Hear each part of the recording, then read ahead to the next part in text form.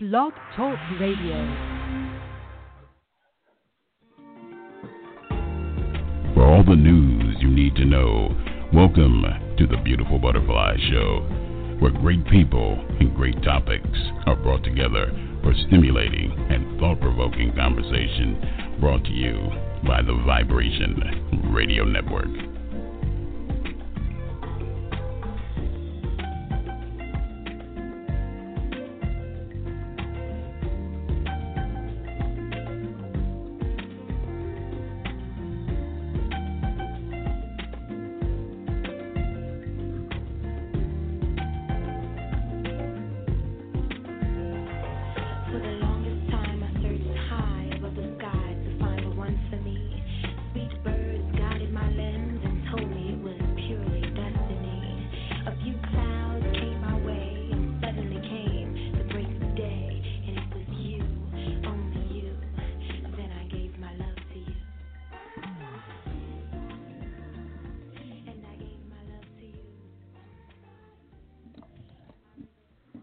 And welcome everyone to the Beautiful Butterfly Show. I'm your host, Bianca Fly. And tonight's broadcast is brought to you by no other than Vibration Radio and YRN 1328. That means you're listening to a show that's being streamed globally, you guys. So once again, welcome. Happy Tuesday to you guys. Man, Christmas will be here before we know it. So for those of you who hadn't got those gifts, hey, you still got a little time. You still got a little time to get it done, nevertheless. But tonight, folks, we are doing our finale show of the Beautiful Butterfly Show for the 2017 season. I'm excited. I love new shows, new guests, new topics that bring solutions that allow open discussions and forums to take place. So tonight, you guys, we are welcoming our special guest, who's not a stranger to the Beautiful Butterfly Show, Shelly Skeen. You guys, she is coming on, and so she's going to be talking to us tonight about, is your family prepared for emergencies? And as you guys know, there are so many things that have taken place over the recent past few months, over the past, I'm going to say 5 years or so, that has taken place where things have happened and people weren't prepared. And some of those things I'm talking about, you might have had some domestic violence situations and you thought you might have got away, but that predator found you somehow and came to cause harm to you and your family. And some people are prepared and some people, unfortunately, weren't prepared. So tonight, we're going to be talking about what you could be prepared in those instances if that should occur, and as well other subjects that deal with just being prepared in the case of emergencies. And so tonight, feel free to call in with your questions or comments for Shelly. The number is 347-326-9139 is the number, you guys. And as always, as many of you like to do, feel free to hit me up on Facebook at Bianca Fly, and feel free to send your questions to the inbox, and I will definitely ask them live here on the show this evening, you guys. And so we're not going to delay any further, you guys. We're going to take a little commercial break, and then we're going to welcome our special guest, Shelly Skeen, you guys, right here on the Beautiful Butterfly Show.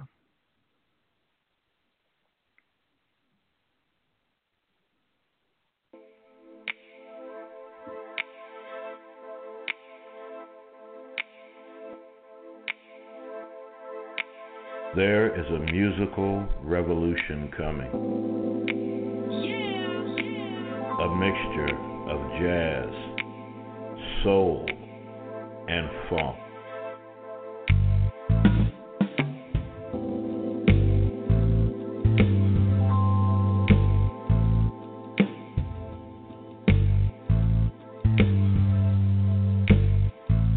Topped off with the lyrical precision of the spoken one, Mr. Orestes Ade. When cloudy days become the norm,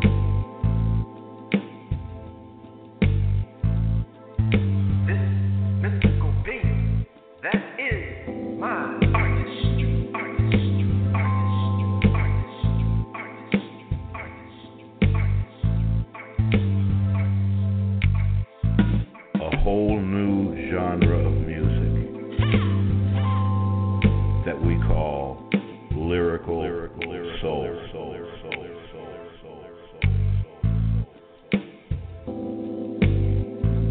The album Existence will be everywhere January 20th, 2018.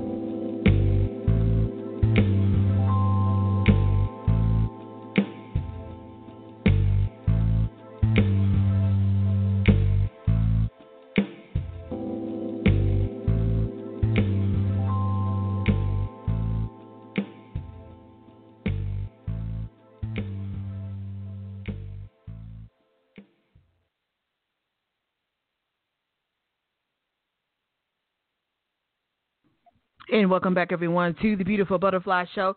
I'm your host, Bianca Fly. And as promised this evening, you guys, we are welcoming our special guest, Shelly Skeen. She is joining us. Shelly is an HR consultant. She is also a disaster relief inspector for FEMA also. And so tonight we're going to be talking about various subjects underneath the capture of being prepared in case of emergencies. And so I'm not going to delay any further, you guys. I'm going to bring our special guest of the hour on here. Shelly, you there? Yes, Bianca. How are you? I'm doing fantastic. How are you? I'm wonderful. Thank you so much for having me again. It's been some years. Good to hear your voice. Yes, absolutely. That's what I was thinking. I was like, man, it's been such a long time, and man, things have definitely went in all sorts of directions, and so I'm glad that you are here and joining us this evening. Definitely appreciate it. Right. Thank you so much, and I do appreciate it. It has actually been just about 5 years. Wow. It's been, I believe, 5 years because we were experiencing this past week, this month, the 5th year anniversary for another show that spurred off of my show, which, I think you remember when I was bringing about two or three different Blog Talk Radio hosts on. Absolutely. They both, launched out their own shows, and one of them in particular had a 5-year anniversary, so that kind of is the marker. And I did all of that. And birthing, shows out that first year really heavy. I mean, we were going big. Then, absolutely. Yeah. So I think it's been about 5 years. Wow. And so you are back. And so for the folks out there, this may be their first encounter with you. Tell them a little bit about yourself and what it is that you do and you're involved in. Yes. Well, as a former Blog Talk Radio host, I think which is relevant, let's start with the relevant piece first. When I began Blog Talk Radio, I found out that there were so many other means of communication for us to get awareness out for small businesses. We were in a position, when I say we, myself, Beautiful Butterfly Show and others, in our network at the time, just colleagues across the Blog Talk Radio airwaves. Being a business networker, a consultant in small business, specifically HR, what I do, and I have found that it never goes away from the main call on my life, and what I do is always strategic planning, strategic marketing, strategic any type of, if you will, I dare like to say, a diagnosis of what's wrong, what needs to be fixed, how do we fix it, can we get it right, things that happen in a business, whether that business is a nonprofit, faith-based, whether that business is a nonprofit and a core agency like a foundation of sorts, or if it's for-profit in business marketing and expansion. As a consultant, all of that kind of falls up under the hat of organizational management. And with this, tonight in particular, this effort has stemmed from strategic planning. As I have dealt with the past 2.5 to 3 years, I've dealt with companies who have come to me saying, okay, we've got to shift some gears here. We've got some planning that we've got to start paying attention to. And how do we implement, some security concerns and security just issues, right? Just having the conversation, and bringing that dialogue in. And the more I thought about it with some educators in private schools and smaller, like daycares especially, it started happening in the church. also. And now I'm realizing that, like, as a people, no color, right? Right. No lines of gender. But as a people, we're in a society now where Shelly realizes that, oh, my gosh, this is a topic that is not just on the news and it's happening somewhere else. It's happening at our, across our front porch, right? Right. And so it's still now saying, hey, Shelly needs to bring the awareness, and that's what I do, of saying, have you made a strategic plan? Are you prepared? And I'm doing it in the same spirit that I do it with business planning and preparation, whether they're startups or whether they're already in business, for 10 to 20 years, and they're saying, I need to shift gears. I want to do something different, or, sales are falling. I need a plan. We all need plans, and we need help in preparing ourselves for the changes that come, declines, Absolutely. right? Absolutely. Absolutely. Declines will come, and so here we are now in a time in society where it looks like just ethics and morals are declining, right? Absolutely. And people are crossing our thresholds, with things that are violating us. And so that's who Shelly is. Shelly is the person that says, look, it's time to bring some awareness to this one specific piece, which is self-preparedness, emergency response and awareness. And it starts with the individual. It starts with the individual. And so that's who I am. My strategic planning is just moving in a different light. But I think it's still strategic planning and preparedness, same way as I do corporately. And I wanted to ask you, Shelly, about the initial conversation, because I think maybe 10 years ago, the conversation on safety preparedness would have been a whole lot different than the conversation that takes place now. And so the colleagues and people that you have the opportunity to conversate with and help them build a plan, do you find that people really may not even, have an idea of how they can prepare for some of the things that we are seeing taking place across the globe, and as you say, right across the street from us? I think for sure they don't. Like, they have no first steps in mind at all. Right. Like, there is no where do I start with this? Like, people who come to me, to create a scenario, people who come to me are the persons that say, oh, my gosh, I need to do something. I saw the news. I better do something, but what? And they'll say, Shelly, well, what do you think about such and such story, which is exactly what happened, even in the storm that hit Texas. Somebody says, what do you think about, and it was the whole, Pastor Joel Osteen getting bashed, right, for not opening his doors. Let's just take that. Yeah. But, right? So that was a big deal. Yeah. And they just had no idea, like, oh, gosh, like, that could be my church, and I could be the one stuck standing. Where do I start? But in the same breath, I had people who called me and said, the shooting at the church, man, okay. I don't even know where to start. I know somebody who's a policeman, maybe. Right. And it's not even, and I'll be honest with you, BB, it's not even that serious to even deal with the policeman. There are some things you can do within your own power, right, to just start, to just have the conversation, the dialogue, and start some things that's as simple as sitting down at your computer, and doing some of your own research. I do get a lot of people who just have no idea, and maybe they think about, do I ask somebody that I might know that is a police by chance? Do I start there? So no, they don't know. They don't know. And just touching on the situation in Texas with Joel Osteen, his church. One of the things that people, because he received a lot of backlash. Is no way to really sugarcoat it. He received a lot of backlash on why isn't this man who has this mega church, why isn't he opening his doors?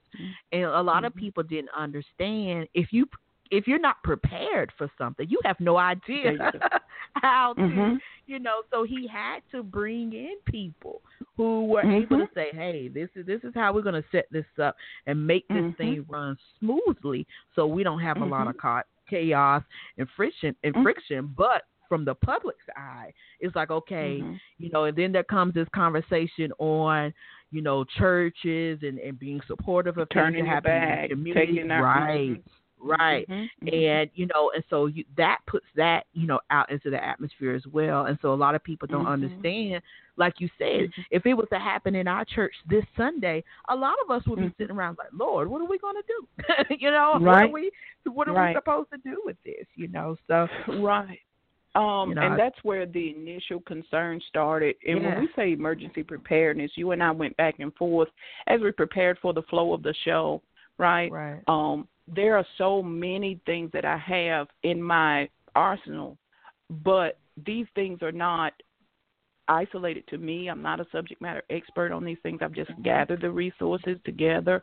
But what I think the sad part is, media just takes off, right? The internet has no chill. That's what we say. Right. And when media takes off the way that it does, and media is actually now a text message, an email, or a simple video, we miss the reality of what the laws and the rules are, the things that we're authorized to do and cannot do. And very simply for me, I made a statement that just kind of blew some things out of the water. And I was telling people, just screw all of y'all. That's the language I was using. Like, you don't know what FEMA has told him about that structure. Get out of here. If you don't understand, FEMA and Red Cross authorizing a structure to hold a certain amount of people, then you know nothing. You're going on the fact that he just didn't open his doors. And finally, real people from Texas who were actually involved in some other pieces earlier, not Texas, in Louisiana, talking about how so many fights and rapes and sexual situations were going on when they had all these people in the dorm, like, not the best of people. Your neighbors were not in that dorm, and in the Superdome down in New Orleans, and they were saying how women were having all kind of issues, with sleeping. Fights were breaking out because you got, the Jew and the Gentile in there, if we dare use that term, right? Right. All kinds of people coming into this small place. We're all hungry. We're all sleepy. We're all emotional. Aggravated in our feelings. Aggravated, right? We've all lost some things. We're all in despair. And these were situations that ultimately, and then you have looters and people who just ultimately just steal. They just capitalize on emergencies. And that's where we are tonight, not to get off on that. But capitalizing on an emergency says, I'm going to steal from you. But are you prepared for somebody to come into your church locally if the power's out for 6 days in just your little city and maybe you didn't really, really, really get flooded out? What if you just had a major power outage? Are you prepared for that in your home? Are you prepared for that in your church? Is your church even authorized as such to be a safe haven? What about your home? People don't even know you can get charged for housing 8 or more. I read it back then during that storm. Like 8 or more people in your home in a storm. Yeah. You can get charged for that. Right. Like a fine. That's my family. Okay, your family. So here we are with so many emergencies and that list, right? That umbrella covers so much. And Bianca, I'm telling you, we sit and wait for stuff to happen. It's sad.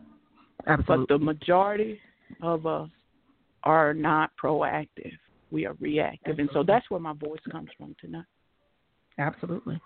And I agree with that, because you would think that, especially when we see things happen, whether it's the news, social media, that leadership as well within churches, businesses, what have you, would say, hey, look, y'all, come Monday morning or the next day or whatever, hey, we need to come up with some plans. To structure out some things, so in case, these things happen. I mean, we've seen so much, Shelly. People walk into mainstream federal supposedly secured buildings and take people out, and just some catastrophic events that have happened. Nothing's protected anymore. Right at our back door in South Carolina, we had a young man who went in. People were having Bible study, and he decided, you know what? Hey, I'm gonna go in here and I'm going to take everybody out, you know, and it's just those type of things that people don't think about, but it's, you know, fortunately it's to the point where we have to think about it. And, you know, I talk to a lot of people about being prepared, especially in the churches. And when people usually think about safety in churches now, there's a conversation of guns and how guns implement into this. And so a lot of the people that I talk to about this subject matter, you know, talked about dealing with today's time, that they agree that, you know, having individuals who are licensed to carry, you know, is in their best interest nowadays. And it's sad because who would have thought, or maybe you didn't know, but who would have thought, you know, that you would have to go to church with your peace, as Medea say, with your peace, you know, in your purse.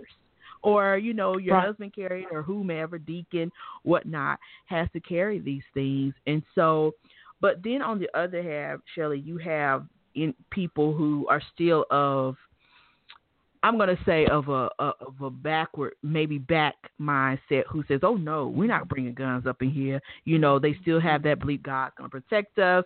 You know, all of this and that and the third.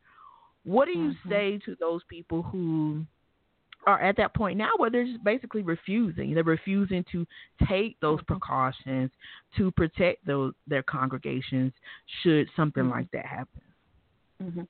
Well, I'll tell you, in very rare cases do I have nothing to say, right? But in those cases, I have actually just taken the mute, right, and pled the fifth, and just chose to not argue, not debate, not try to continue to express the major concern for the people. And some of the Blog Talk Radio shows we had on the previous week with another, you know, with our 5-year, I like to call it networks, first word come to my mind, but over at the PRF table with Dr. Dunlap for part 1 and part 2, there are just some things you just have to bow out and leave alone, and those people you can do nothing with. What I dare say is that if leadership chooses not to, and if your safety and your security is your concern and it's a major concern, then you've got some choices to make. You know, it's on the people, not the leadership. Because if the leadership continues, God is able, he'll take care of it, he'll watch over, and he will, right? But there are strategic answers and solutions that come through prayer. I tell people all the time, you know, everybody has a prayer life, or should. If you are indeed sitting in a position, in a place where you feel there's a conviction on you about protecting yourself, I wouldn't care if you are at church Sunday or not, weekday service or not, and we've seen both happen, right? Weekday services and Sunday morning services. But what if you're just at the church cleaning up? What if you're at the church decorating for Christmas, as I was, like literally this past Saturday for 8 hours? In our church, I had to make sure both doors are locked, and I was in there with only 2 people, and at some point I was there by myself for a few hours, and anything could happen. But if the person that's mad with me, that's, you know, I'm not even talking about a criminal, I'm talking about my personal situation, or life was going awry, and somebody came up there after me, for something that isn't even church related. You know, again, here we go with the other part of the conversation. Then I needed to make sure that I'm in a position I'm protecting. That had nothing to do with corporate church. Absolutely. You know, my personal life, my ex-man or my co-worker was mad, or whatever. I'm standing there on church grounds, but I'm concerned with the fact that not only is there no weapon anywhere on me, I have no sense of protect. My pepper spray was in my bag on the other side, locked up in the room because I was out in the main sanctuary. Come on, we could go on and on. The sense of protection in the church, what I'd like to try to point out to people, although I try not to argue, is the fact that it is not just isolated to Sunday morning, and you're mistaken if you think that's the case. Because right there in Atlanta, we had our very own Creflo Dollar had a situation at noonday prayer. A handful of people. And one man came in and has, you know, shot the other man. Noonday prayer. a handful of people at a huge Yep. campus, but it wasn't a lot of people there. Mhm. Mhm. So you're mistaken to think that I'm not going to have guns. I'm not going to have guns. But how is it that you take so lightly any other frequency, for people to be at the church and things to not happen? So I don't argue. I don't argue because I've seen it already. So Absolutely. you could have said something to me if I had not seen it and I didn't have something to say. But I withhold the things that clearly show you need to be concerned. It's my grandmother used to say you got to bump your own head, right? Right. Absolutely. Absolutely. And of course, tonight as well, which we had quite a few people send some messages and their thoughts tonight as well, because we're also talking about when it comes to being prepared with women. And people know that when it comes to violence against women, it's always been present, but now it's becoming more, I would say, and I hate to use the word, but consistent of these violent acts that take place when it comes to women. Shelly, share with us your thoughts on women. When it comes to us as women, how do we go about protecting ourselves? Because like you mentioned a little while ago, that if somebody's even having an issue with you, maybe they just decided today, I'm not really feeling Shelly. I'm going to go over here to the church, to the Cracker Barrel, and I'm going to take Shelly out, and so what do you do? How do women handle those situations? I talked about this instance on, especially women who have experienced domestic violence, and they thought, okay, I relocated to another city, and I've had bukus of women on this show talked about how they relocated and they found them. They relocated and they found them again. So how do women go about protecting themselves from these predators running up on them and their families? Well, I'll tell you, I like to speak from experience and to share my story, which is not really an extensive, long span of domestic violence at all, but it doesn't matter. One time is enough, right? As a licensed, well, I'm not licensed in North Carolina yet, which I keep delaying because I'm moving to sit down and take a class on Saturdays for North Carolina. But in Georgia, I was there 23 years. Right. But in Georgia, early into my time there, I had actually brought, which was then my North Carolina weapon, right, registered in North Carolina, had it in Georgia with me. And I said, I need to go ahead. Let me send my weapon back home, go ahead and buy a new one. I was in the market for a new weapon, okay? So I had actually just sent my weapon back home with, at that time, my boyfriend. And I was like, I'm going to go and just send that one home. You can have that one, because he was buying myself and his mom, actually, weapons at the time. And that, was just, for me, I was like, let me just go and send it home. It's registered, leave it there, and then when I'm home, I have it, I'll get another one in Georgia, go ahead and get my license. Concealed carry wasn't a big deal back then. So I was in a situation where this guy who I had just had some run-ins with, it wasn't a relationship necessarily, but it was one of those situations where for me, he had moved away to Florida. I had bypassed him in between my time in college, and I didn't know he was attracted to me. But it was one of those, I guess fatal. I hate to say fatal because it wasn't fatal. But, he was attracted. I didn't know he was attracted. And then something had happened that ultimately, I guess he thought, implied, and took it that there was some type of, relationship there. So this one day in particular, not only had he been in Florida, moved, relocated to Florida from Georgia, I had been really, really ill. To the point where I was really concerned about my life, and I was ill to the point where, I had finally decided I better hurry, get to the hospital. And in the midst of going to the hospital, I had no idea. I was going down the stairs in an apartment, lived upstairs, just on the second floor. It was only a 2-floor building. Started my car. I'm like completely like almost saturated. You know, I had a lot of female issues going on. Little did I know it was some fibroids going on, right? So I'm like bleeding, hurting, cramping, sore, dragging myself out, living by myself, dragging myself to the doctor, and warm my car up. So it was a cold day. Come back up the steps because I couldn't carry a big load, no more than 3 pounds, 3 to 5 pounds. Started my car, come back up the steps to get my bags. And so car's running outside. I'm coming back up the steps to get my bags. And I realized, oh, I've got this weapon in the car. Well, the weapon that I had in the car, I went to go back, get it, pull it out. Well, why did I have a weapon in the car? I had a weapon in my car in particular because I had taken a trip, and I try not to travel without a weapon on me. And one of my friends who's a truck driver, although it was not the best thing to do by any means, he said, here, take this. I'm down for a couple of days, Shelly. When you get back, I've got an extra one.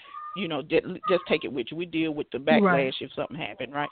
You know, so I was like, okay, that's cool. And I took his weapon, put it under my sofa in the house, second trip down the steps. Door is halfway closed, like just cracked. Bianca, I'm telling you right now, this guy busts through my door. Wow. I have like a stranger walks in your door, like right behind you, like you're on your way out the door. You know how you do it? Right. And starts beating me from the front of my apartment to the back, dragging me. Why didn't you tell me you were so sick? He beating me now, saying, why didn't you tell me you were so sick? Why didn't you call somebody? You always trying to just beat me, slap me around, kicking me, dragging me through the apartment. I mean, girl, I was in such shock. First of all, somebody's coming to my door. Second of all, it wasn't anybody that I was expecting because I'm living by myself. Right. And then it's you when I really look at you like, what you doing here? And he just comes in punching and swinging. So, mind you, I'm a great punch, but I wasn't at the time because I was extremely sick, trying to get to the hospital. And he drugged me, and I had blood marks through my house. That man had driven from Florida straight to my apartment. Somehow he gotten the word that I had been sick for like 2-3 weeks before I went to the doctor, and came in to the point where he pulled the oven door down. You ever cut your hand on the corner of your oven handle? The sharp corner of your oven handle. He had my neck hinged around the corner of that oven. Wow. And the telephone cord yanked off the wall and wrapped it around my neck. Wow. So, like, he was either going to choke the hell out of me, BB, or he was going to cut me, one of them. Wow. With, you know, make me cut myself on the oven door. I'm in the floor in the kitchen. I'm yelling. I knew my neighbor was home. I'm just carrying on, hollering, hoping that finally they would call the police, which they did ultimately. Here we are.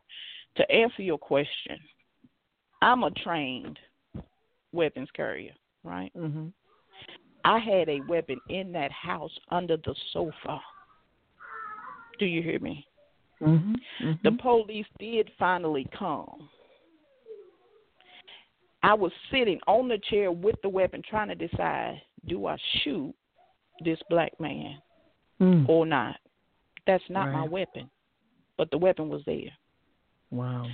Now, how much fear, girl, I was sick, angry, sick that I was trying to think through all this stuff at the same, like I couldn't even think about him beating me. I really think that I was thinking about, do I kill this nigga?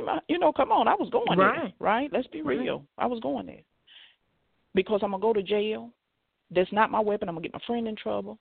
I was really in another world, out of body from what was happening to me. Wow. The police came in the house. I'm still sitting on the chair. All I had to do was just lean down and grab it from under the chair and I could have point blank had him in the face right then at any given time. So, Bianca, women who deal with predators constantly chasing them down, I'll be honest with you, a man who is wired like that and just dead set on, violating you, constantly harassing you, just back and forth like that, that's who they are. And I'll be honest, you can never speak for a woman who doesn't understand that when a man is literally wired like that, like you can't translate that love definition for them for some reason. I've been through it. I just buried another girlfriend here a couple of months ago over the summer. But all I can say with my story alone, you got to get yourself in a position to where you are prepared to fight, And whether that's a fist fight, of course, you probably can't win. Now, I'm a stronger female than the average, Right. But a fist fight not necessarily the thing you want to do because it'll make them punch you harder. Because, I was going for what I knew with the strength that I had. Don't think I wasn't, right?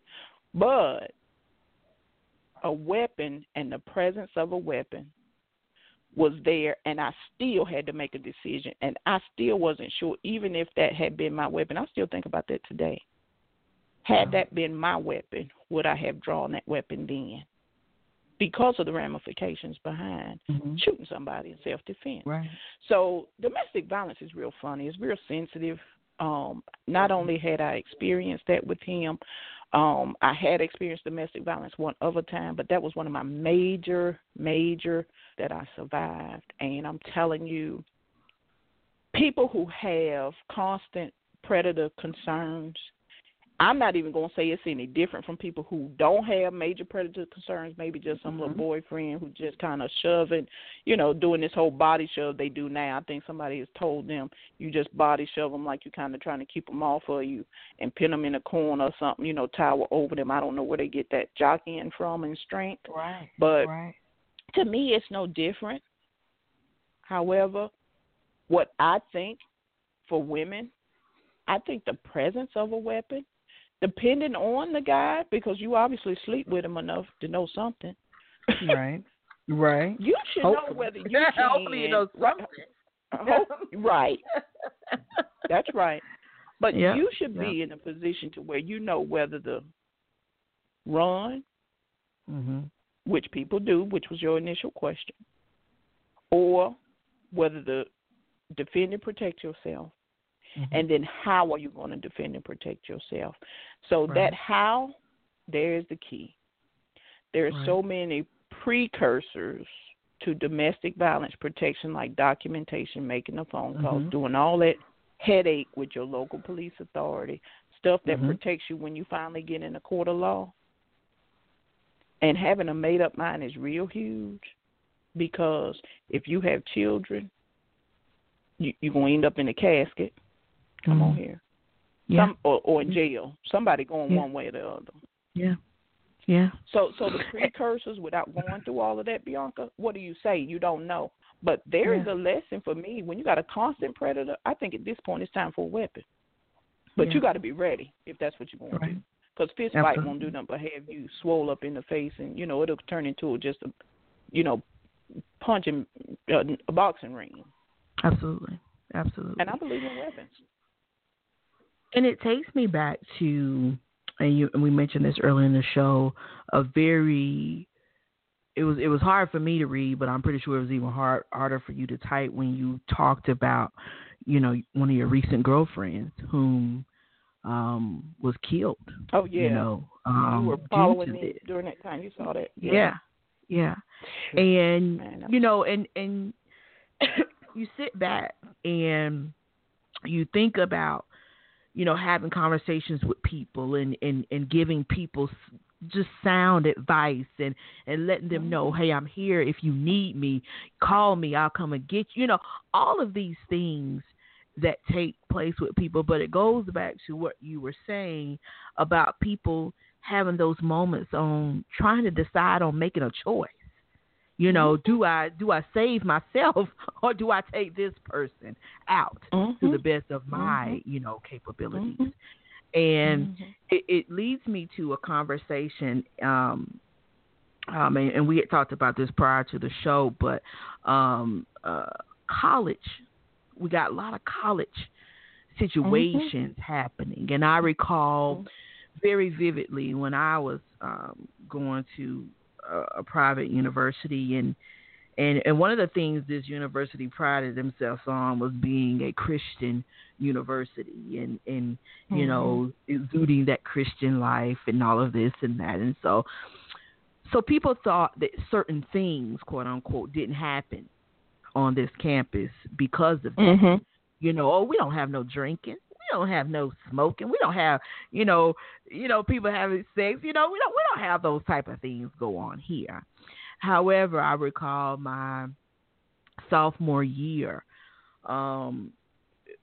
girls as normally as we did, and I did myself, and I stopped after this, but at a certain part of the evening, a lot of girls would walk around this lake that was on our campus.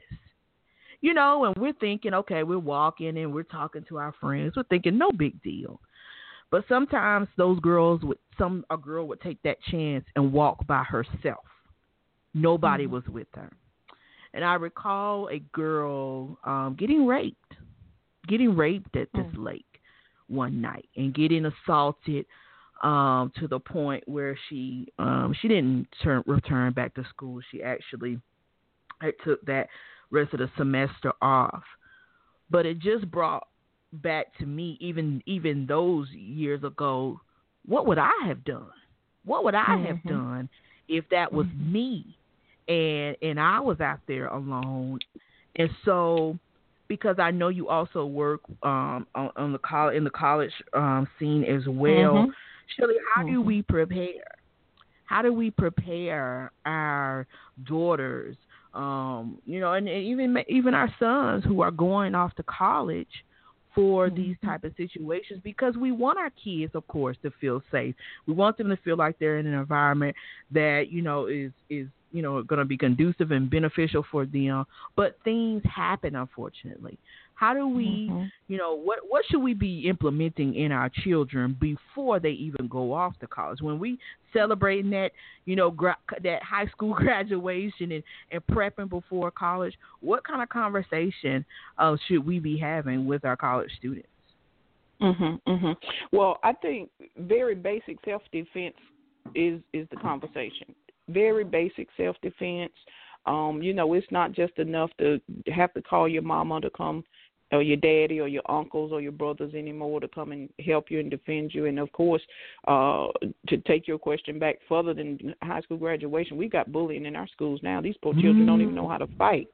Come on, they don't even know how to have a good schoolyard fight, because fighting, catch a real charge now for schoolyard fighting. Zero tolerance schools, they actually put a record on your child for that.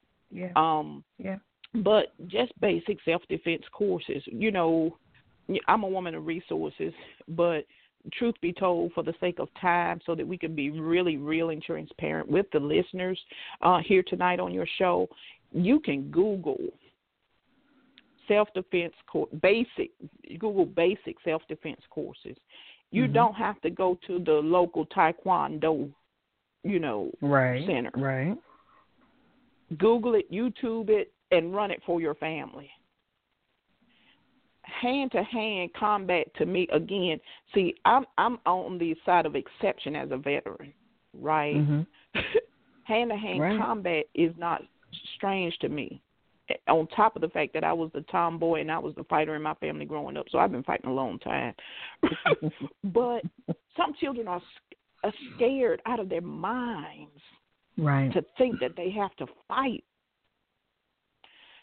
So self-defense is something that has to be talked about and truly addressed and practiced in the home, which I think is great, because your parent is bigger than you, right, in size, stature. Your sister or your brother may or may not be bigger than you, which will give you the opportunity to deal with people of different size and different strength. So practice basic self-defense. That's number one. YouTube it. There are apps. There are apps out there.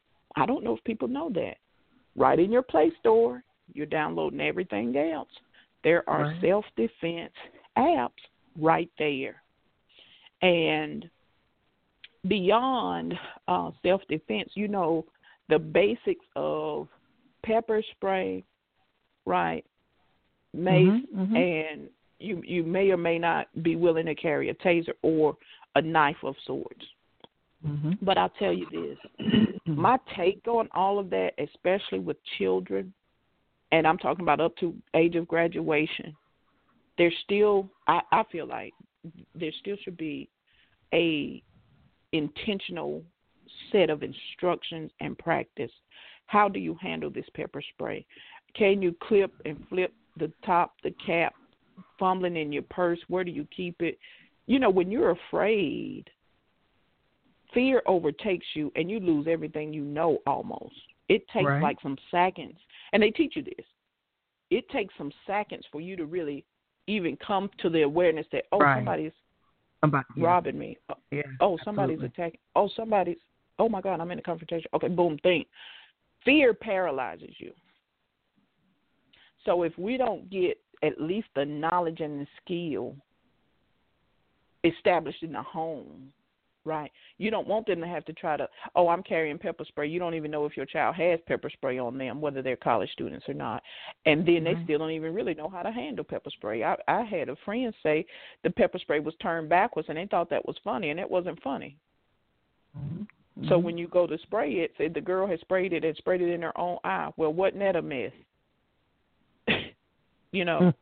Nervous, fumbling in her purse, reached for the pepper spray, and the pepper spray sprayed in her own face. Right. Duh, that was victimization gone wrong. But I guess the purse was snatched, and he went on and took off. It was a purse snatching. That's what it was on campus. So, self-defense, number one. If they're going to use pepper spray or mace, I carry a stun gun. I carry a taser. I've got it all on me at all given times. I don't carry my knife necessarily in my car because my knife is in my work bag. I don't even know if it's a precaution, so I can't really say that. I just have a knife in my work bag in the bag. But if you don't train your children to do these things, forget the weapons. I'm talking about being able to defend themselves when needed, as needed, whether they are getting raped, whether your men are getting bullied, your boys are getting bullied, or even if it is just warding off somebody who wants to, fight them and take their shoes because they've been doing that for years, and snatching purses and stealing book bags. That self-defense is important, and we got to start there. Absolutely agree. And we actually have a caller on the line. We're going to go to our caller here, area code 281. Last digit 4854. State your name and where you're calling from. Good evening. My name is Reginald. I'm calling from Houston, Texas. Welcome. How are you doing? I'm doing wonderful. Miss Skeen, it's a pleasure to speak with you. A pleasure, sir. Thank you so much for calling in. Oh, no, the pleasure is truly all mine. I have a question for you. I wanted your responses first. What do you feel, or how do you feel about the overall productivity of FEMA? And the reason why I ask that is because I'm speaking from experience. My family and I, during the time, we had relocated from Southern California to Long Beach, Mississippi, and we got caught in the midst of Hurricane Katrina. We lost everything. And the thing that has always bothered me about the situation is that when we end up finally getting a week later being able to relocate to Houston, Texas, is that when we went through the necessary process to make sure we filled out the necessary paperwork online to receive help from FEMA, after doing so, we received roughly, after the inspector went out and seen that there was a substantial amount of damage, there was total devastation where we were located at, we received $2,500 from FEMA. Now, unbeknownst to me, and none of the paperwork stated that this basically was a loan and this money was going to be recouped. Now, after not quite a year later, I received a letter from the Internal Revenue Service via FEMA stating that I owed that money back, and they actually put a freeze on my checking account.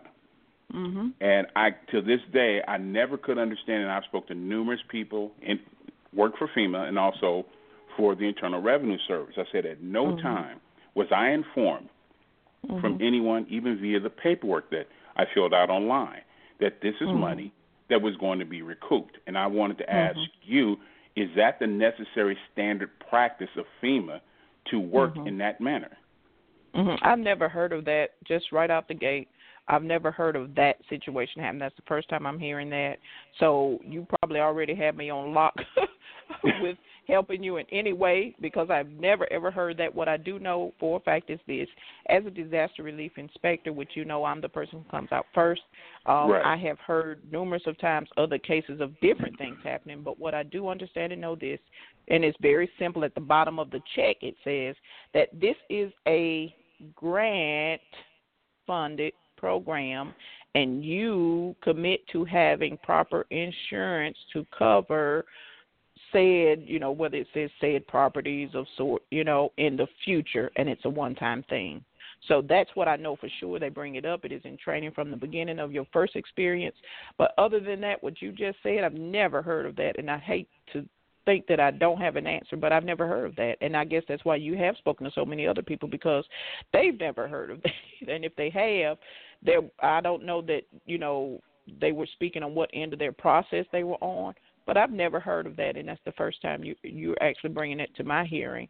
And the second part to that is, did you directly get in touch with somebody, not an inspector, because we're contracted through other companies by way of FEMA, but did you directly get in touch with FEMA?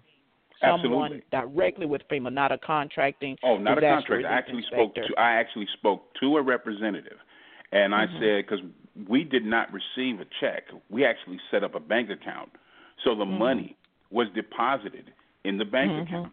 And as I said, when we initially filled out the information online, it said absolutely nothing about, as you just stated, about it being a grant and this is money that needed to be paid back or recouped on our end. We did not find out until several months later this is what needed to take place.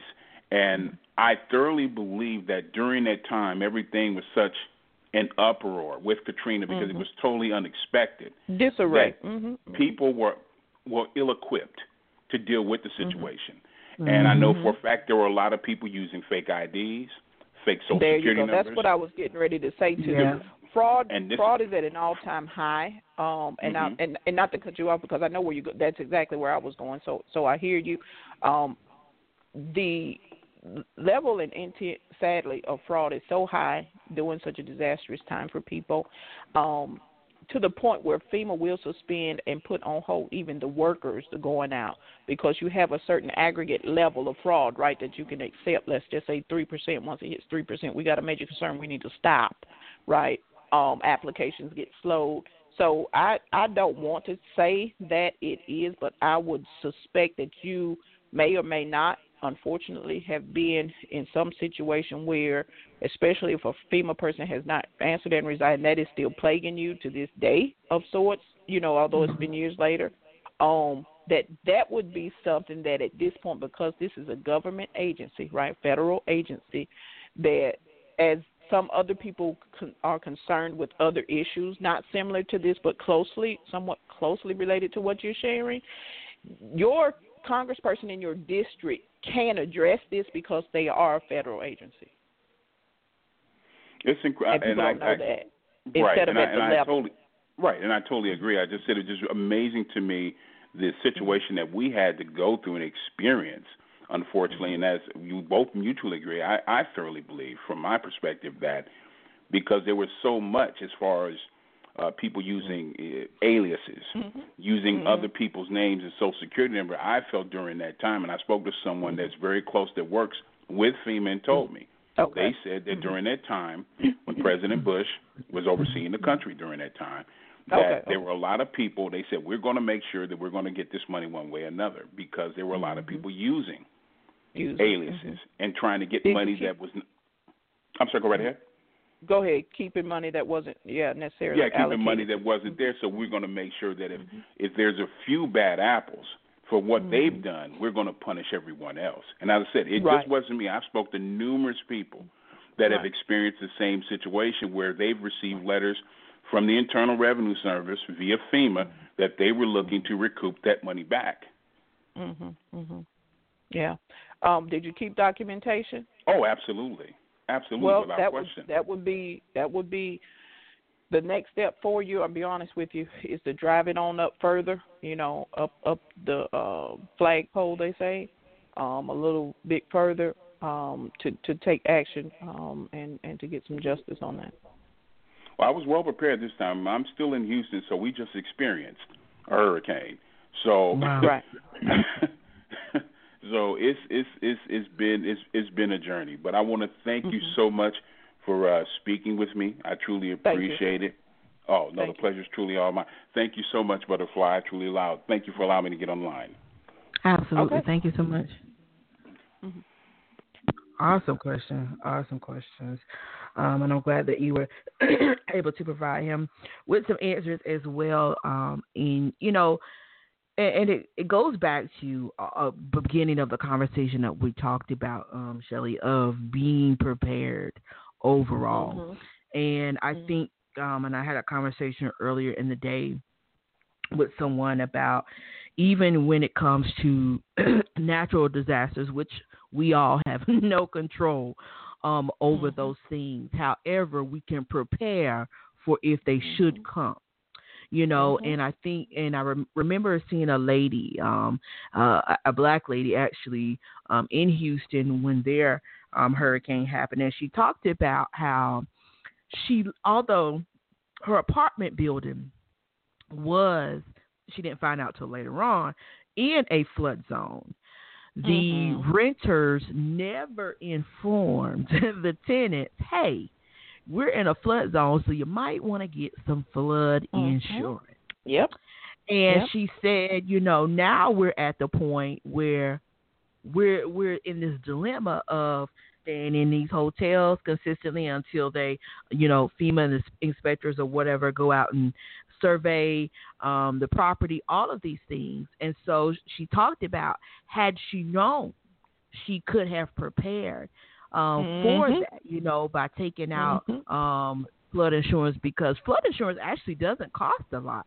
A lot of people think that it costs a lot, but it actually, for what it will save you a lot of money in the end. And so, for those individuals, Shelly, who they may not know, how do people go about? And I'm seeing this question come from someone on Facebook. How do people go about discovering if they're even in a flood zone? Because like I said, a lot of people, if you're renting from certain places or even buying a house, because I've heard of people buying houses in neighborhoods that are flood zone and they had no idea till they kind of signed their name on the dotted line. How do we go about finding out if we're living in a flood zone? Well, if it's a house, then it was discussed at the closing table. Okay. First of all, if you're mortgaging. At the closing table, is it in the flood zone, was discussed right there at that closing table. Okay. Because, of course, they verify that you have your home insurance, right? Right. So if you're buying a house, it is that information, and probably is passed over very fast. But it is discussed at that closing table, because you have to make sure that your insurance is adequate. And it is any insurance agent can tell you that, especially when you're buying a home. You should make sure that information is discussed, because they come out to do an inspection. Absolutely. And so when they come out to do that inspection, if you are or not in a flood zone, the first thing they're looking at is that basement, around that basement, or either the ground, whatever the subflooring piece. When they're in there inspecting, they're looking for old or previous water lines of sort, any previous damage. Right. And a myriad of other things. So if you're mortgaging, definitely that information should be addressed with the inspector, and it is at the closing table with the insurance company whom you choose to take to the closing table. If you're renting, you can, like right now, you can just type the address and the property into whatever app you use. Some people are using Zillow now, but it's public record as far as the actual property itself. And is that home in a flood zone? That real estate record is public information, and that is there. The lot, the square footage, the demographics on your real estate information. That record has a yes or no, a Y or N that designates yes or no as to whether it is in a flood zone. So you can type in anybody's address. Again, people use Zillow, but you can go to the county records and find out, especially if you're renting. But, that brings me to this, and as he was speaking, again, here we go, emergency preparedness, so much happening. But I wanted to make sure I said this because, again, the previous 2 weeks, we had a show on another Blog Talk Radio platform, and we discussed churches being prepared, but at the same time, our own homes. And in being prepared, I want to encourage people to definitely look at, here we go again, not just the flood zone piece, but are we prepared for power outages? Because guess what a power outage means? Let's really bring this in and get a laser focus on this. A power outage means what to your alarm system? Is it working or not? It's not working. Right. So what does that mean to the criminals in the city who not only like to loot but break into other places that do what they do the way they do it, right? And that lifestyle that they lead. And even in my small city right here in North Carolina, we don't flood. We don't have a whole heap of, rain coming through if there's tornadoes or whatever. But we have power outages. And those power outages can go for 3 days sometimes. Right. Your alarm system is not working, ma'am, sir, because your power is off. And everybody in the city know it because their power is off also. Which means people who break in, it seems like they have some, lifestyle of breaking and entering and a need to, feed the thirst. They know your power's out. Right. So what happens when we're approaching a loitering situation, right?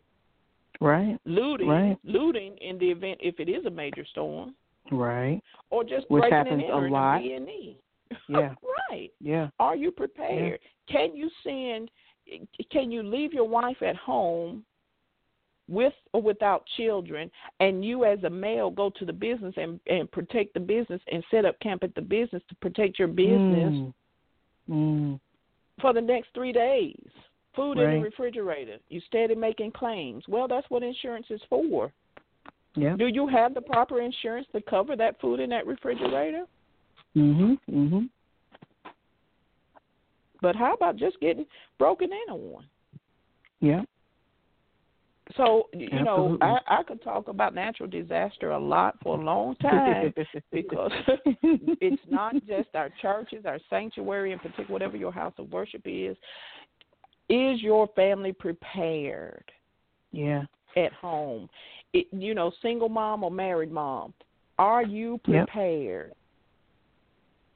If you're a husband and you're a truck driver, come on here. They're on the road always. Right. All the time. Is your family prepared? That's right. And it's a storm. And you in New York in the storm can't get home. And your family down in Florida, and they flooding out. You can't get out.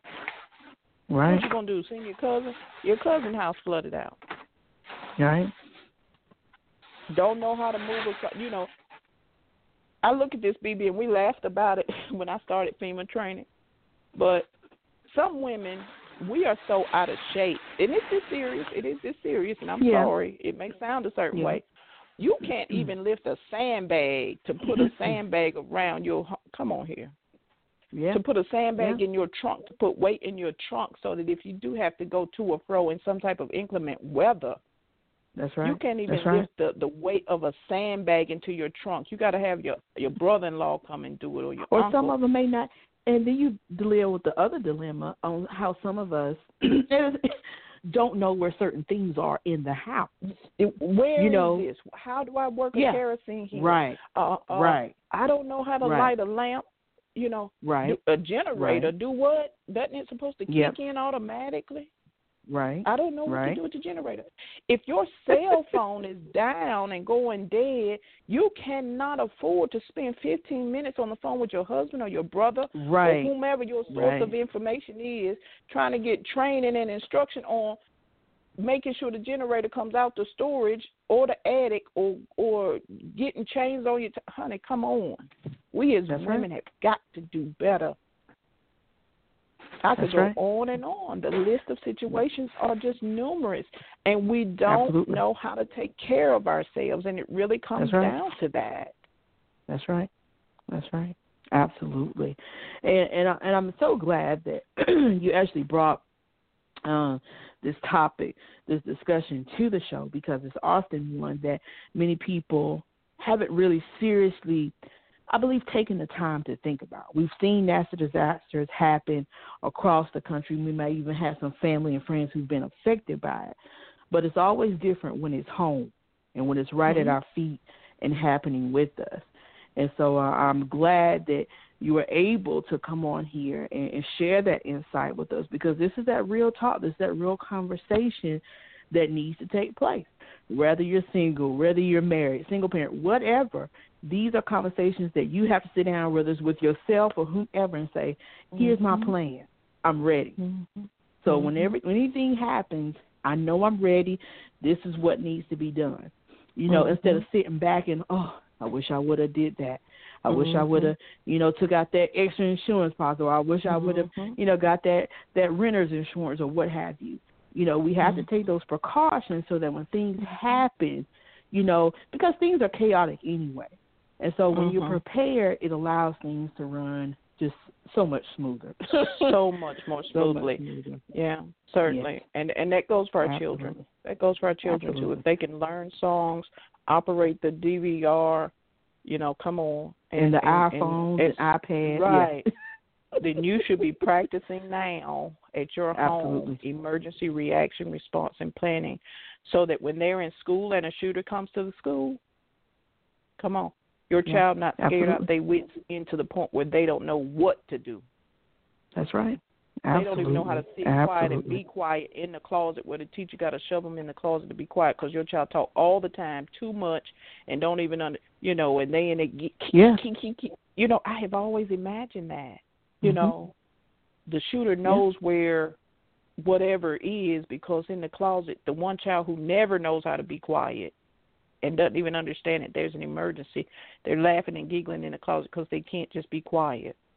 Oh, gosh, that always comes to me, BB, and it just bothers me. And same thing in the home. Don't know how to get in the closet and be quiet. Like, really, this is not a game. Yeah. You got to practice this stuff with your kids. I think if they're 8 to 10, it's time. 8 to 10 years old, it's time.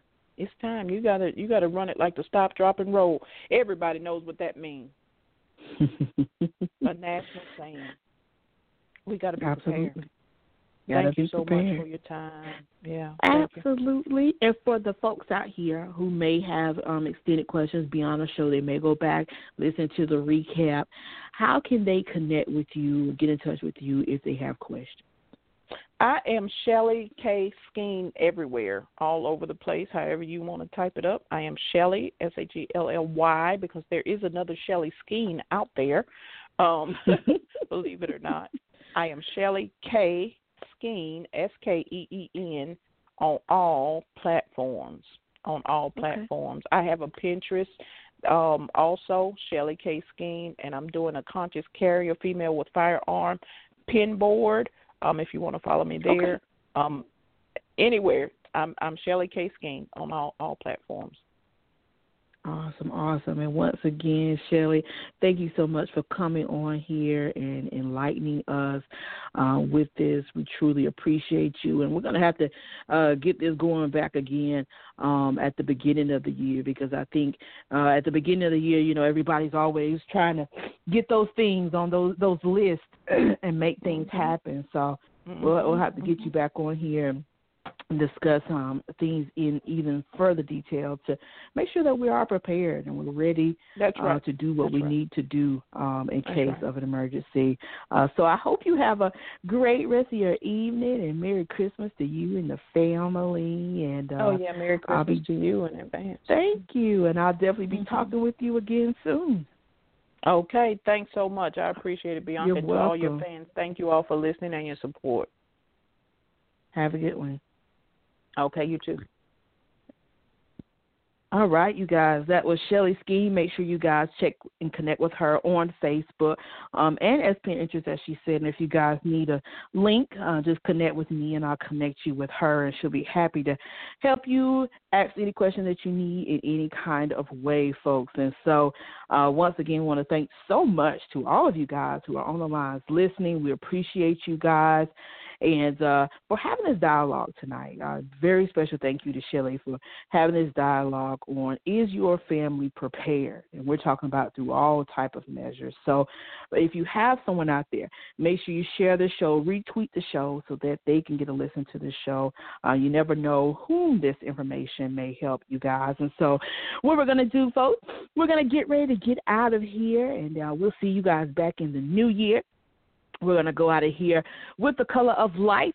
This is by my great friend, Stephen Jerome Ferguson. You guys can check him out at SJF Music on Twitter. And you can also check out his record company, Ambient Records, brought to you on the website as well, ambientrecords.com, as well on Facebook.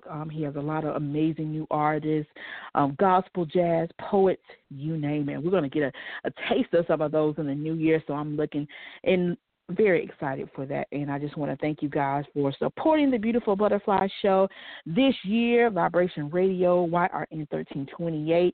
Couldn't do it without you guys. And so I hope each and every one of you have a very Merry Christmas and a Happy New Year. I am Bianca Fly, and I'll see you in 2018.